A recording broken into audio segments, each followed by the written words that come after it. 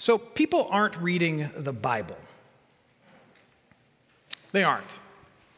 People aren't reading the Bible. Any statistic you want to look at, any metric you want to use, the case is pretty clear. Fewer and fewer, less and less people are actually opening up the scriptures and reading them. And they give lots of reasons for it. I mean, life is busy. Also, the Bible can seem kind of intimidating or confusing. You open it up, you get lost, you don't know where to begin. I get it. I get all of it. I think probably the biggest thing working against us when it comes to actually opening up the scriptures and learning them in our day and age, however, and this is true for me, and I'm a pastor, are all the distractions. We live in an incredibly distracting age. I mean, why read the Bible when you can watch the latest bingeable show on Netflix or just scroll for hours on TikTok looking at dogs that can talk? Did you know that dogs can talk? If you're on TikTok, you already knew, and you can scroll through it on your For You page for like 2-3 hours at a shot. Don't ask me how I know. There are a lot of distractions. I think that's the primary reason why we're just not reading the scriptures. We're not reading the scriptures despite the fact that 90% of homes in the United States have a Bible inside of them. 90%. Of those 90% of homes that have a Bible inside of them, 29% of those people say they've never opened it. Almost 30%. Never opened it, never read it, never even tried. And you'd think the statistics would be even better among people who go to church on a regular basis, but not much. 20% of people who go to church on a regular basis say though they have a Bible, they've never opened it, never read it. 1 in 5 people who go to church are like, no. It's no wonder that 50% of high schoolers, when polled, think that Sodom and Gomorrah were husband and wife. It's true. 60% of Americans can't name 5 of the 10 commandments. 5. And they're not hard, guys. They're mostly really obvious things like don't kill, don't lie, don't steal. That's 3 right there. We're not reading the scriptures. And yet, a hunger for spirituality is on the rise in our world. More people than in recent memory are wanting to connect with the divine. They're wondering about some power that's greater than them, above them. And there's a lot of searching, a lot of wondering whether or not there's something out there that they can connect to, that they can relate to, that can give some meaning and purpose to their existence. So our understanding and our desire to read the scriptures is low, but collectively our desire to connect to the divine is high. And what I want to offer to you today is that if that's where you are, if you are hungering for something spiritual and meaningful, the answer to that hunger is actually the thing that so many of us are avoiding. Today, what I want to talk about is how you can connect with the divine by hearing and reading and studying God's word. I have a handful of things I want to share with you toward that end. And the first is very simple. It might even sound condescending. I don't mean it that way, but it starts here. Read the Bible. You actually have to take it off the shelf and open it, or download an app on your phone and scroll through it. You actually have to read it. There are promises within the scriptures that say when you are actually willing to sit with the scriptures or listen to the scriptures, that things happen in your life when you're willing to do that. And in fact, I have a scripture that I'd like for us to read together. It comes from the Psalms. Psalm 119, verse 130 says this. If you'd humor me and read these words together out loud. The unfolding of your words gives light. It imparts understanding to the simple. When you actually open the word, stuff happens. So what I want to say to you is if you don't have a Bible that you feel like you can read and understand, that's step one. Get one that makes sense to you. Perhaps it's full of notes and helps and maps and charts and all those different things that can make it come alive to you. There's podcasts full of great preaching that can proclaim the word to you. There are apps on your phone that'll give you a daily devotion, a minute-by-minute devotion if you want them. There are many innumerable resources for you to get God's word in your ears, in your heart, and in your mind. And when you put God's word before you, the promise is that stuff happens. Good stuff. Now, you might be thinking, Matt, like, I want an encounter with the divine. Why should I have to do anything, let alone read or listen to things, in order to get an encounter with the divine? That sounds like homework. I don't know what to tell you. That's kind of how the world works. Like, if you want to get fit, you got to go to the gym. If you want to get fed, you got to belly up to the table. And here's how God works. He's so kind and compassionate, we believe that he uses words, like our words, to speak his words to us. And so if you want to hear from him, he's made it really easy. Like, open up the scriptures and listen. But it starts with that. Like, you actually have to read. The second thing is this. It's helpful if you read with the proper purpose in mind. And here's what I mean by that. The goal of reading the scriptures, the goal of studying the Bible is not to know the Bible. I'll say that again. The goal of reading the Bible is not to know the Bible. The goal of reading the scriptures is to know God. That's the aim. It's not about knowledge, it's about an encounter with the divine. And that was the problem with Jesus' detractors as they were approaching him. They wanted to just study the scriptures, and they thought biblical knowledge equaled salvation. Listen again to what Jesus says to them. John chapter 5, verse 39. He says, you search the scriptures because you think that in them you have eternal life. If you just know the law, the Torah, the first 5 books of the Bible by heart, then you're set. That's not it. It is they that bear witness about me, Jesus says, and yet you refuse to come to me that you may have eternal life. The thing is, Shakespeare said in one of his plays, he says, the devil knows the scriptures by heart and uses them towards his ends. You can know the Bible and use it for all of your twisted schemes, but that doesn't mean you've embraced the purpose of knowing the scriptures, which is not to know it all. Nobody likes to know it all. The purpose of the scriptures is to encounter God, to see Jesus. Some people read the Bible to show that they're smarter than other people. Some people in the past, people with power, have read the Bible to try and control and harm other people.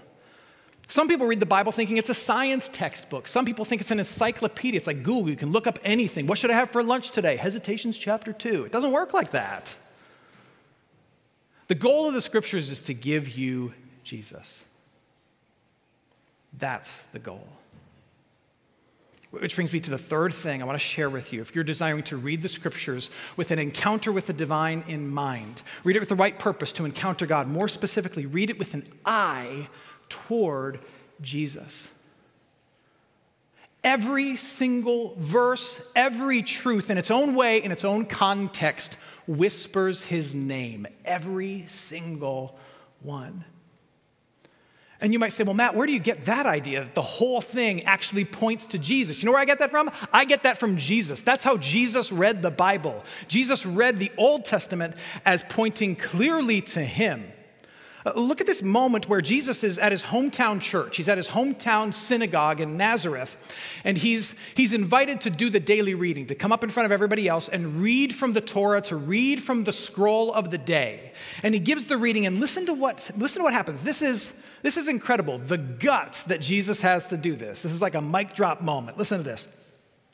Jesus unrolled the scroll and found the place where it was written, quote, "The Spirit of the Lord is upon me because he has appointed me to proclaim good news to the poor. He has sent me to proclaim liberty to the captives and the recovering of sight to the blind, to set at liberty those who are oppressed, to proclaim the year of the Lord's favor." And listen to this. And then he rolled up the scroll, gave it back to the attendant, and sat down. And the eyes of all the synagogue were fixed on him. And he began to say to them, "Today, this scripture has been fulfilled in your hearing." Jesus is saying, everything I just read, it all points to me. Ooh, boom. That's how Jesus read the scriptures. And that's how we read the scriptures. The Christian scriptures, the Bible itself tells a story. It's a narrative. It's the story of all things, including the time and the day in which you and I live. It's a story that goes from creation to fall to redemption or salvation to reclamation, which is where God is gathering up his people now under the banner of Jesus, to restoration. It starts in a garden where everything goes wrong, and it ends in a city where everything is right. And where we find ourselves in this particular moment is in that era of that moment of reclamation, where God is gathering up his people around the name and in the work of Jesus Christ, and we're waiting for the restoration of all things. The scriptures tell that story over and over and over again, and at the center of that story is the person and work of Jesus Christ, his life, his death, his resurrection, and at the end, his return. He's at the center. And everything in the Old Testament points to him. And everything in the New Testament flows from him. But it's all about him.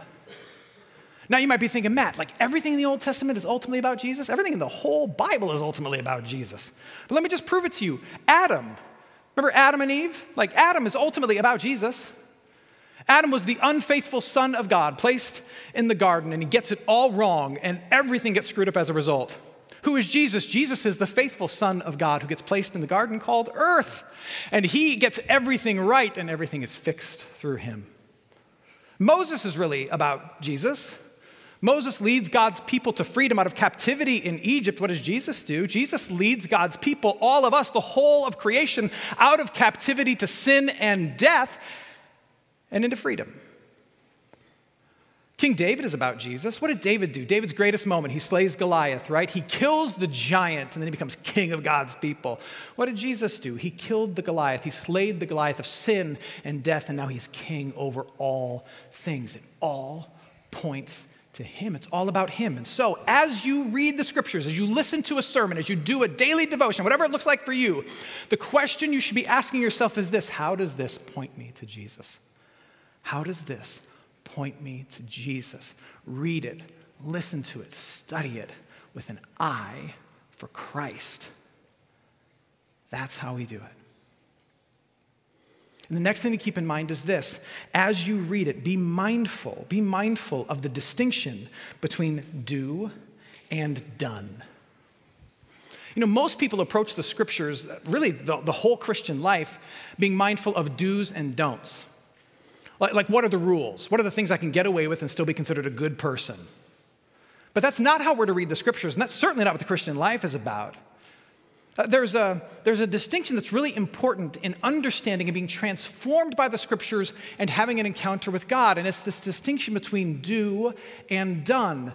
The scriptures are filled with all of these commands, all of these expectations, both explicit and implicit, about who God wants us to be, how he wants us to live, what we're supposed to do. Those are all the do's. In our particular theological tradition, we call those the law. And they're meant to guide us and lead us, but also convict us and show us our need for Jesus. And then the other aspect of the scriptures is that there's this story within it of everything that's been done for us in Jesus Christ. He's been the faithful, obedient person that we can't be. He's died sacrificially, risen from our grave. He's done all of that for us. And so as you read the scriptures, what you do is you look at the things that give you a command, that ask something of you, that show you how things should be, how you should be. You look at that and you wrestle with it honestly, and you let it kind of cut you open and convict you and show you to be a person in need of God's grace. And then what you do is you find the trail back to Jesus, where you discover that it's all been done in him, and he is the salve for that wound. He is the healing agent for that holy hurt where you've been revealed to be a broken mess of a person. You look for all that's been done, and you hear that it's been finished for you in Jesus Christ, and you let it soothe that wound. And that's what we do with the scriptures. All the commands show us our need for Christ. And then we come to Christ and we see that every need is met. Let me show you how this works, okay? I'll just take two little sections of scripture. Matthew chapter 5. Jesus is giving the Sermon on the Mount, his most famous teaching. And you could make a case that in the Sermon on the Mount, it's just a bunch of do's. Jesus takes the expectation and he turns it up from a 10 to like a 12. Like the standard doesn't get lower with Jesus in the Sermon on the Mount, it gets higher. And the reason is because God's standard is impossibly high. The expectation for us is holiness as we live within God's kingdom. But the ultimate agenda Jesus has is to show you your need for him. Matthew 5, verses 44 through 45. Jesus says, I say to you, love your enemies and pray for those who persecute you, so that you may be sons of your Father who is in heaven. Jesus says, love your enemies, pray for those who persecute you. Is that a do or a done? That's a do. That's some do-do, is what that is.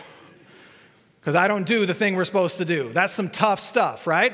Let's be honest. You read that with an open mind and an honest heart. You read that, love your enemies. I don't love my enemies. I hate my enemies. I hate the people who hate me. And I kind of enjoy hating the people who hate me. And I'm not loving them behind their back. I am talking about them behind their back, and I feel 100% justified in it. And I know you do too. I don't pray for people who persecute me. You're going to try and bring trouble into my life? I don't pray for you. I'm getting ready to fight you. I'm talking about you behind your back. I'm gathering up a squad and we're going to take you out. I mean, I'm not, but they are, and they are carrying heat. I'm done with you. That's how I see my enemies. I'm broken like you're broken, okay? And yet here comes Jesus and he's like, love your enemies and pray for those who persecute you. And if I read that with an honest heart, I am cut to the core. That is not what I want to do at all. I am a mess.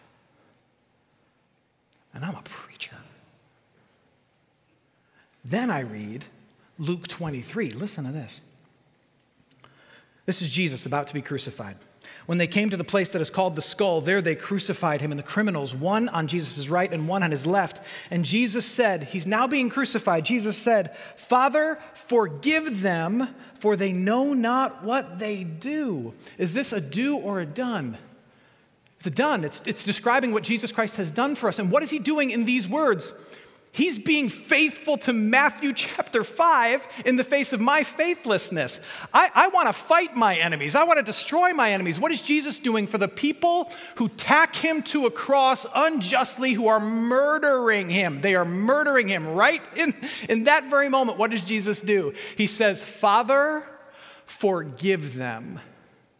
They don't know what they're doing. He prays for his enemies, for his persecutors. He's being faithful in the face of our faithlessness. He's being faithful for you, and then he's dying a sacrificial death for you and for me. So I'm broken open by the truth that I don't love my enemies the way I should, and then I see Jesus loving his enemies the way I should, and then some, and he's doing it all for me, towards my account, and it's a gift for me, and that comforts me. It makes me say, thank you, Jesus, for your faithfulness. Thank you for your death. Thank you for your life.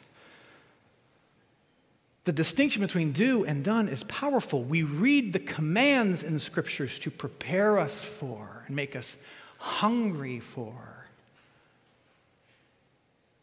the person of Jesus that we encounter in the scriptures and all that he's done for us. The next thing to keep in mind is to read it by following a plan. I said at the beginning, one of the reasons people don't read the scriptures or listen to it or devote themselves to it really in any way, shape, or form is because they don't know where to begin. And for many people, just opening up the Bible and starting at Genesis is just not an option. And so they don't. What most people need is a right-sized plan for how they can prioritize God's word in their life. And here's the plan that I would offer to you. It's a simple one, but I think it's an effective one. I would encourage you to live in the Gospels, to pray the Psalms, and to study the rest. Now I realize that last piece is a big piece. There are 62 other books apart from the Gospels. But live in the Gospels. Pray the Psalms, study the rest. When I say live in the Gospels, what I mean is this. Everything points to and flows from the person and work of Jesus. So if you're going to focus on anything, if you're going to become knowledgeable in anything, familiar with anything, if you want anything from the scriptures on your lips in the end, when you're in the home and all you can remember, the things you memorized from church, let it be the person, the work, the teachings, the miracle, the life, the death, the resurrection of Jesus. Hang out in Matthew, Mark, Luke, and John. You won't regret it. And then as you pray, and yes, you should pray, see the Psalms, all 150 of them, as ready-made prayers for you. Throughout the history of the church, that's really what they've been used for. Some were songs, but really most, if not all, are really just prayers. Take those Psalms and make those words your own. So when it talks about enemies, and they talk about enemies quite a bit, picture the people that you don't like when you say those words. Make it your prayer. When it talks about the pit, the Psalms love to talk about the pit, like the pit you were in that God pulled you out of. Think of all the things in your life, and you've got things and I've got things that God has rescued you from. Think of that when it says that. When it talks about going to the house of the Lord, the Psalms love to talk about going to the house of the Lord. Think about coming to church, like those best experiences at church where you walked out with greater joy, confident that God loves you, feeling secure in your life as a member of God's family. Think about the joy of going to God's house and knowing that you're loved. When it talks about blessings, the Psalms love to talk about blessings. Think about the things in your life that you often overlook. Read through those Psalms, make those prayers your prayers. And then study the rest. Open up your Bible or download an app and get lost in the book of Romans, get turned around and come find me. That's like my favorite thing in the world. Or read through the book of Job and be mesmerized that a man could go through so much pain, yet still have faith in God. If you don't have the right resources to do this, and many of us don't feel like we have the right resources, we want to help you. So we have a page on our website that you can go to, stmarkhouston.org/resources. You can also just follow the QR code there. I have suggested Bibles for you to procure, to have as your own, that I think are really readable, full of great notes, podcasts to listen to, daily devotions, tons of different things. We live in an era where there are more resources than ever before, so avail yourself to them. Avail yourself to them. Why? Because we believe that when we put God's word in front of us, stuff happens. And remember, the goal is not to know it all, because nobody likes a know-it-all. The goal is to encounter Jesus, to see Jesus. People aren't really reading the Bible anymore. And yet, the scriptures endure. God's word endures. And for those who will avail themselves of it, they are transformed. You know, people have been trying to put the Bible away and make it old news since it first started its circulation. One of my favorite stories from history is from the French Revolution, of all things. The famous philosopher Voltaire, he, as part of the French Revolution, he was trying to rid France of really all Christian influence. He hated the Christian faith. And one of the things he was famous for saying is that 100 years from now, no one will know what a Bible is. It will be in museums purely as a piece of curiosity. That's what he said. Showed him. What's really interesting about Voltaire is that shortly after he died, his house went up for auction. And it was purchased by this growing group that needed new office space. So they decided to use his home, and that group was the French Bible Society.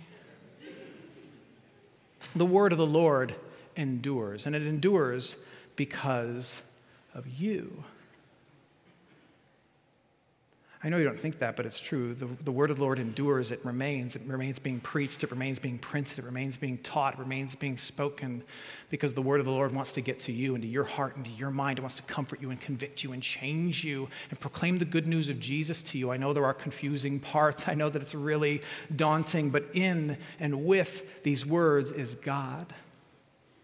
And if you're here today and you want an encounter with the divine, I know you'll think you'll find a little more of God by walking in the woods or diving into your job or in the arms of a lover or being more mindful, whatever that means today.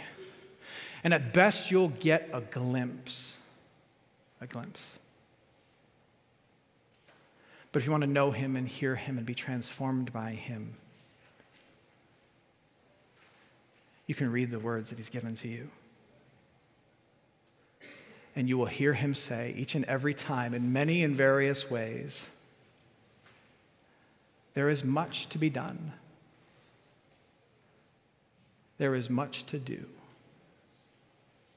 But all of it has been finished and done for you in Jesus Christ. And that message changes us each and every time we hear it. More next week. Let's pray. Heavenly Father, we thank you for your word. We thank you that you love us enough to speak to us. But we confess to you that, the scriptures themselves, just as a book, it's a daunting thing. It can feel overwhelming. We can feel guilty that we don't know it or we don't read it. We know that our relationship with your words is not what it should be or could be, Father. And so we ask that you would fix that.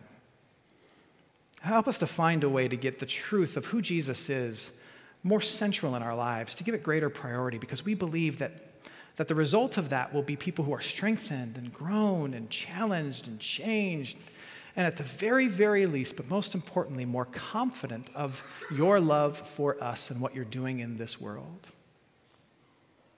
Help us to value your words so as to be changed by them.